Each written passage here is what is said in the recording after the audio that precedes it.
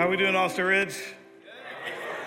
Welcome to is this the fourth service here at Austin Ridge? We're so glad you're here. Thanks for coming to the last one. It really helped us on the first few. We had people in the foyer. We have a few people in the foyer. How are we doing out there? There are beach balls bouncing out there and all kind of things going on right now. We're so glad you're here. What we're doing tonight is we're celebrating the birthday of Jesus. All right? So this is about Jesus' birthday. And, I've been thinking about birthdays a lot. You may not know this. Maybe you do. I celebrated a huge birthday this past year. I turned 50. I know a lot of you are thinking, there's no way that guy's 50. It's true.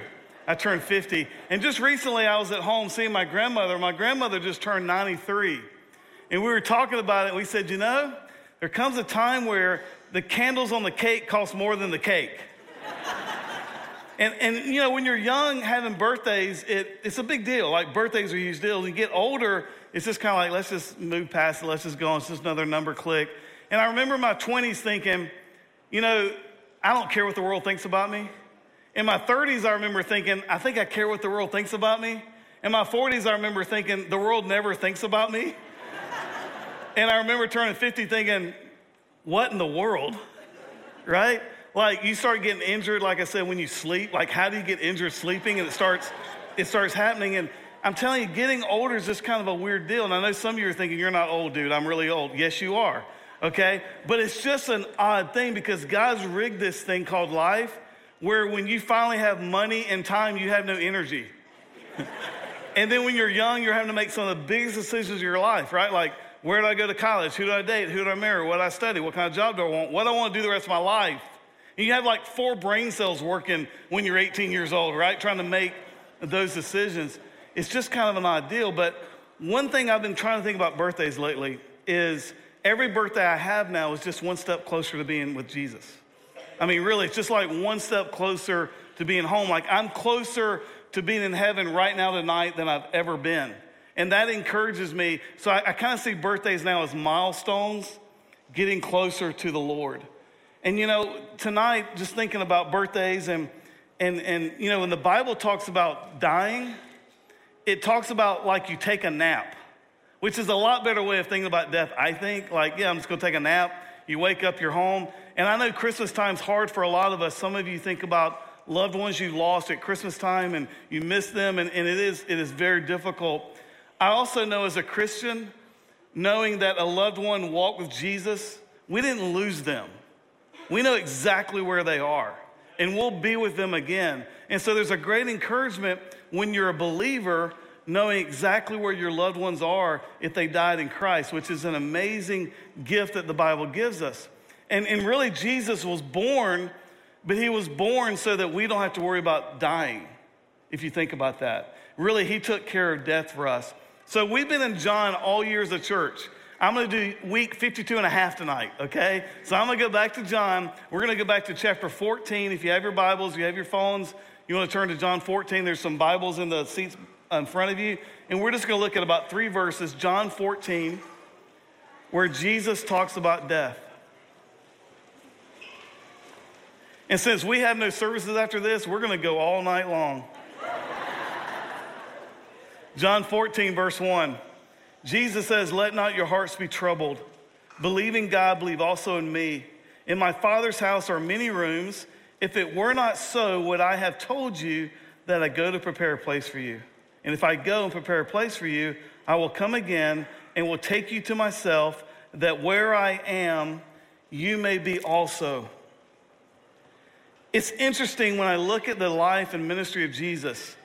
He healed hundreds. He fed thousands. There's only 3 people in the Bible that Jesus raises from the dead, not counting himself. Only 3. There's Jairus' daughter, and then she rises from the dead. Jesus says she's not dead, she's just asleep, and then a party erupts, right? Then there's the son in Nain. He's coming out. There's a funeral procession. They're carrying this little boy's coffin. Jesus comes along, touches the coffin. The little boy gets up. A party erupts. Then Lazarus comes forth. A party erupts. Are you seeing the theme here? When death and Jesus meet, parties happen. Because for Jesus, death is not a problem. Because his tomb is empty, that means our tomb is going to be empty one day too, because we trust him in life and even in death. And Jesus talks about death, says, I go to prepare a place for you so that where I am, you may be there also. Now, I started thinking this week, why did Jesus not raise more people from the dead? Because that's even better than changing water into wine or walking on the water. It's like raising people from the dead. Why did he do more of it? First of all, I think it'd be hard to find volunteers. Don't you think? Like, hey, I'm going to do this thing. You're going to die. I'm going to bring you back. It'll be great. Just trust me. Tough. A second thing is, I believe once you see heaven, you don't want to come back. You see, I think we are sad when God takes people home early. What if that is the gift? What if we get to heaven one day and go, God, why did you leave me there so long? See, we've got it upside down. I don't want to go there yet because I love this place too much. I think when you and I get to heaven, we're going to be thinking, why did it take so long to get here? And it's interesting when the Lord talks about death and the Bible talks about death, it also talks about sometimes death is a protection for people. Like we tend to think that if someone dies young, it's a tragedy. If someone lives a long life, it's a blessing. But I've seen godly people die young, and I've seen very ungodly people live a long time. And again, maybe we have this whole thing upside down that maybe real life begins once this one's over. And this isn't home, and a home is coming, and that home is going to be far superior to this home. I'm going to read you a verse from Isaiah. This is the prophet Isaiah, chapter 57, verse 1. He says something really interesting here.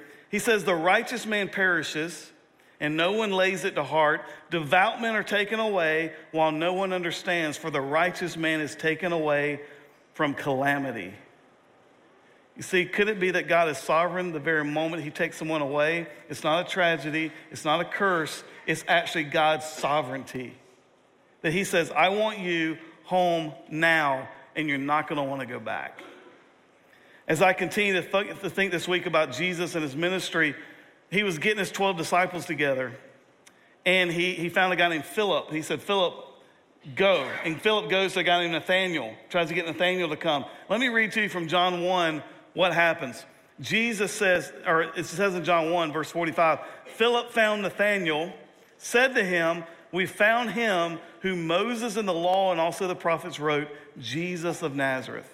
And then Nathanael goes, can anything good come out of Nazareth? Now, I thought about saying, that'd be like saying, could anybody good come from fill in the blank, but that'll get me in trouble? So you fill in the blank. Maybe it's West Texas, maybe it's, see, I'm not even going to do that. It's somewhere where you wouldn't want to be from, right? And he says, what good thing could possibly come from Nazareth? And I love Philip's answer, come and see. Philip's like, I'm not going to argue with you. Just come and see. Guys, the invitation from Austin Ridge Bible Church tonight to you is come and see. You know, we do this every Sunday, not just Christmas Eve. We'll see about 8,000 people today, and next week we'll see about 3,000. Where does the 5,000 go? For a lot of people, this is about a Hallmark holiday, Christmas, Easter. And let me tell you, if you only come here on Christmas and Easter, I am so glad you're here. But I would like to challenge you, what if you came back the first Sunday in January? What if you say, you know what, I'll come for 4 weeks, I'll come for a month, and we'll see if God changes my heart. And I would just say, come and see. And if you don't like it after 4 weeks, I'll see you at Easter. No harm, no foul, right? But what if we just say to you tonight, come and see? That we do this all the time when we gather. If you enjoy the worship tonight, if you enjoy hearing the Bible taught, come and see. Come and see what God's doing. Come and see that the flame of Christianity, the gospel, has not been extinguished for 2,000 years, regardless of philosophies and culture changes and adversaries and atheism and communism, that we're still celebrating tonight the birth of a Savior 2,000 years ago. Come and see. Come and see, and you can see things in history where, like, Da Vinci is amazed as he creates the Last Supper. Or Michelangelo, and when he carves out David out of a stone, he sits back and he prays because he's blown away at what God just created through his hands. Come and see. Come and see when joy cannot be defeated by depression. Come and see the hospitals and the orphanages that God's allowing Austin Ridge and others to build all over the world in the darkest places, because that's where hope is needed. Come and see when you hear about someone like George Washington, who was at Valley Forge on his knees praying because he knew, even in war, that God is sovereign. Come and see when a guy like Abraham Lincoln has a worn out Bible because he'd walk by himself and pray, clenching that Bible because he knew even though he's the president, there's one that he submits to. Come and see change lives. Come and see alcoholics now sober, drug addicts now clean. Come and see marriages reconciled. Come and see relationships that were broken be whole. Come and see orphans that are being embraced. And come and see, we go to prison ministry. Come and see prisoners who are behind bars. They've been convicted and condemned by everybody, and yet they stand justified and pure before their Lord Jesus. Come and see what God is doing. Come and see the baby tonight in the manger. That wasn't about being a baby. It wasn't about being born. It was about one day that child will become a man who dies for me and for you so that we don't have to worry about death. I love this time of the year. I really do. Y'all look so awesome tonight. Y'all look better than any hours we've had before tonight.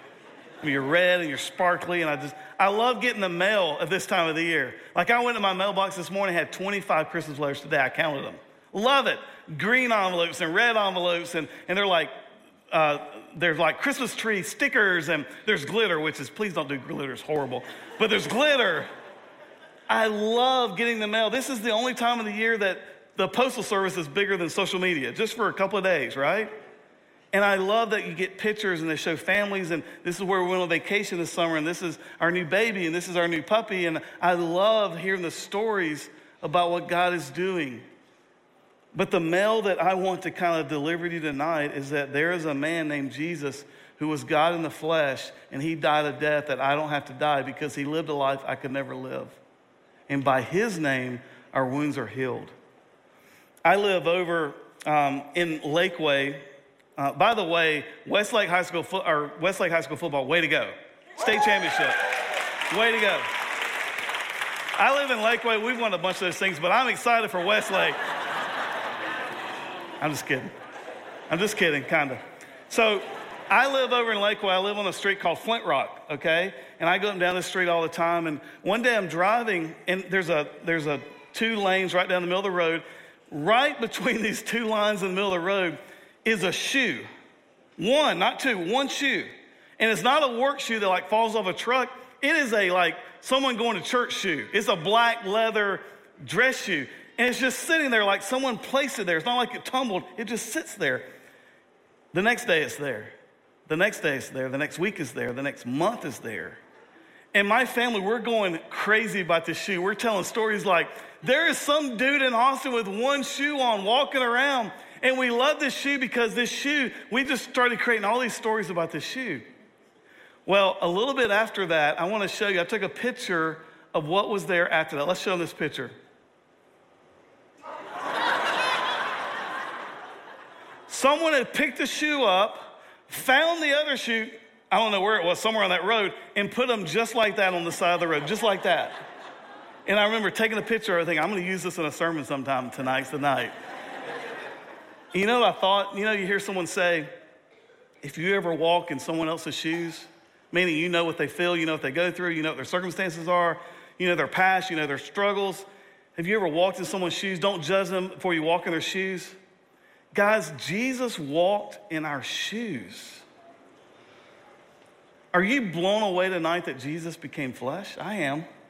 He walked in our shoes. He left heaven and came to this place. I live in this place. This place is pretty messed up.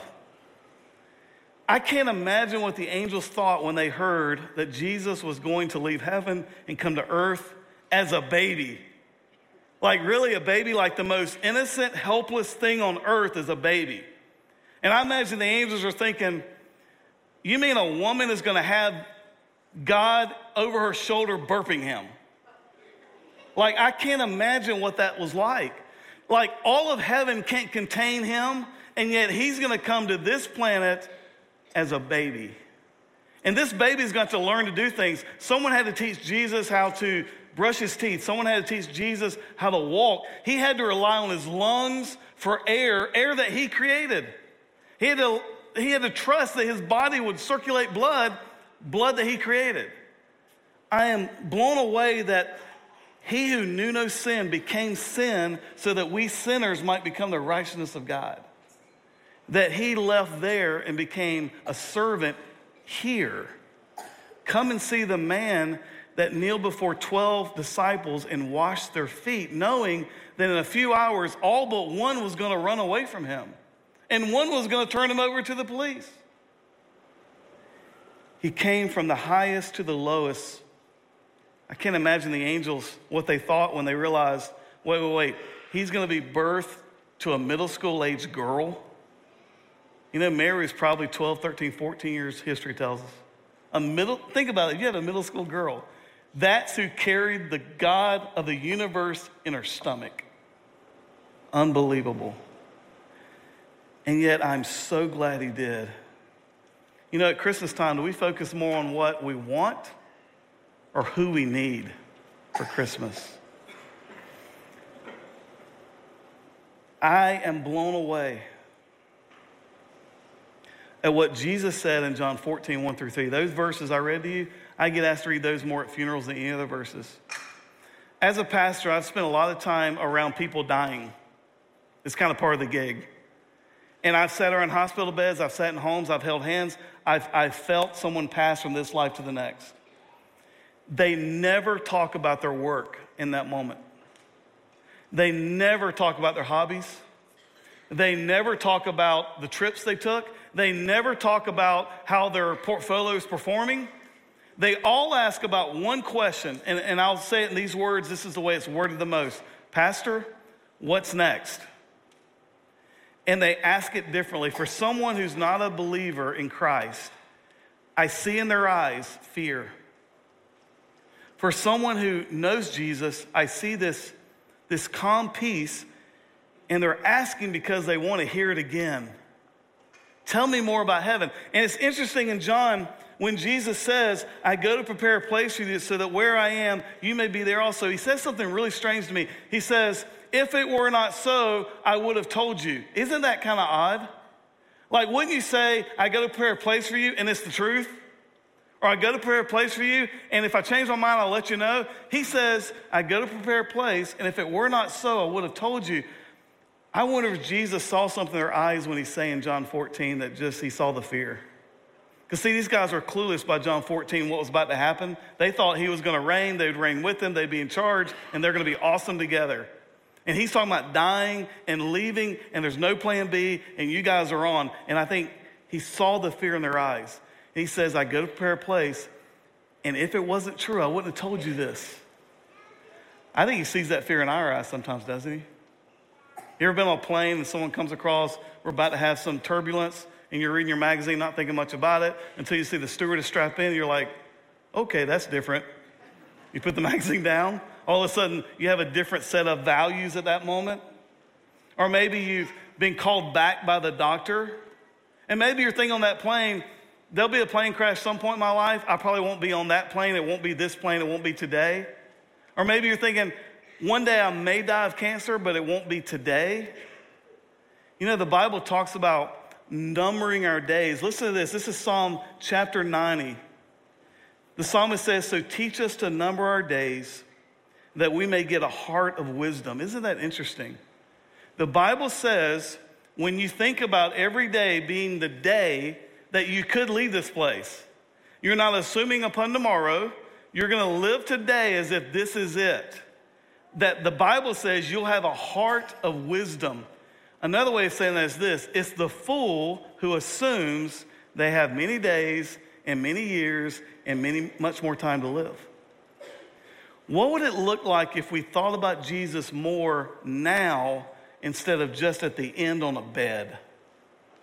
What if we asked the right questions now instead of waiting till the end? How would life change?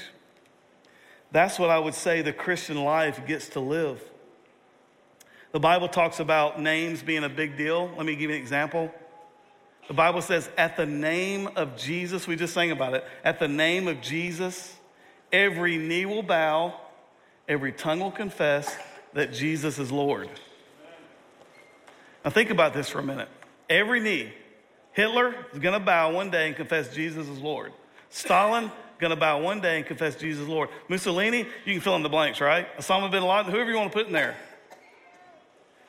Every king, every person of authority, every actress, every athlete, every celebrity, every liberal person, every conservative person, every Republican, every Democrat, every preacher, every mom, every dad, every daughter, every son, every cousin, every aunt, every uncle, every rich person, every poor person. The Bible says one day will stand before the Maker and they will bow their knee and confess him as Lord. Here's where true wisdom is. You ready? Understand that now instead of then. Get it right now so that then you proclaim it joyfully instead of having to proclaim it with regret. Because the Bible is clear, we will proclaim it. Every knee will bow, every tongue will confess that Jesus is Lord. I believe in the presence of Jesus, everything at that moment will feel very puny. I believe every money and possessions we had here will be counterfeit. I believe names matter. If you had a letter at home that Elvis Presley signed, you wouldn't throw that on the door. You'd frame it, put it in your living room, and tell stories, right? You had a Babe Ruth rookie card, you'd frame it. At the name of Jesus, folks, here's what Christmas is all about. Here's the message from Oster's Bible Church. There is a Savior, and his name is Jesus. The Bible doesn't say it can be Jesus or whoever else you think was the best moral teacher in whichever path you want to choose. It says Jesus. Jesus says, I am the way, the truth, the life. Nobody comes to the Father but by me. Jesus said that. Either it's true or it's not. If it's not true, he's just another religious guy. If it is true, and the guy walks on water and gets up out of the grave and walks out, we might want to follow him. He's not just one of many options. The Bible says that only the name of Jesus shall all men be saved. So tonight, my question is, are you in love with Jesus? I'm not talking about a Hallmark holiday. I'm talking about the historical person of Jesus who became flesh, said things, did things, and then to 500 people who were eyewitnesses that he was walking around and talking after he died. Eyewitnesses that saw it and said, we're willing to die because now we've seen a dead man alive. I don't know what 2020 holds for you. It's going to be some really good things in this room and some really very tough things. What I do know is I know who holds 2020. And it's no one in this room. It's him. I'll close just reading a couple more verses to you. This is from a little book called Jude. Right before you get into your Bible is Revelation. Right before that is Jude. Jude only has one chapter. It's verse 24 and 25. Here we go. Now to him who is able to keep you from stumbling and to present you blameless before the presence of his glory with great joy. To the only God, our Savior, through Jesus Christ our Lord, be glory, majesty, dominion, and authority before all time and now and forever. Amen. That is a mouthful. Here's what it's saying. There is a Savior, and his name is Jesus. Let's bow the knee now, confess him as Lord now. Our lives will be better, and this life won't be it. It won't be the goal. The goal will be the life to come, which is real living. Amen? I am so thrilled you came tonight. I'm so thrilled you're here. Come back and see us again before Easter. Come back next Sunday or the next Sunday and be with us for a while. Come and see, because the same Lord that's here tonight is the same Lord that's going to be here every time we gather together. Father, I'm so grateful for tonight. I'm so grateful that we get to celebrate a baby that's born in a place that they did not create for him specially. They said there's no room in the inn, and yet they didn't even really create a great burial place for him, so 2 men put him in a tomb. Lord, I'm so grateful that you became a servant so that we the sinners could become the righteousness of God. Lord, I thank you for every person in this room. I thank you for their hearts. I thank you for their life stories. Some of them are going through painful things right now. There's some folks in this room going, life is great and everything's awesome. We don't know what this year is going to bring. We know you have it in your control. Lord, I pray that we would be drawn close to you in ways this next year in ways we never have before. That the name of Jesus would be on our tongues often, in our hearts, moment by moment. It's in your glorious name we pray, the name of Jesus. Amen.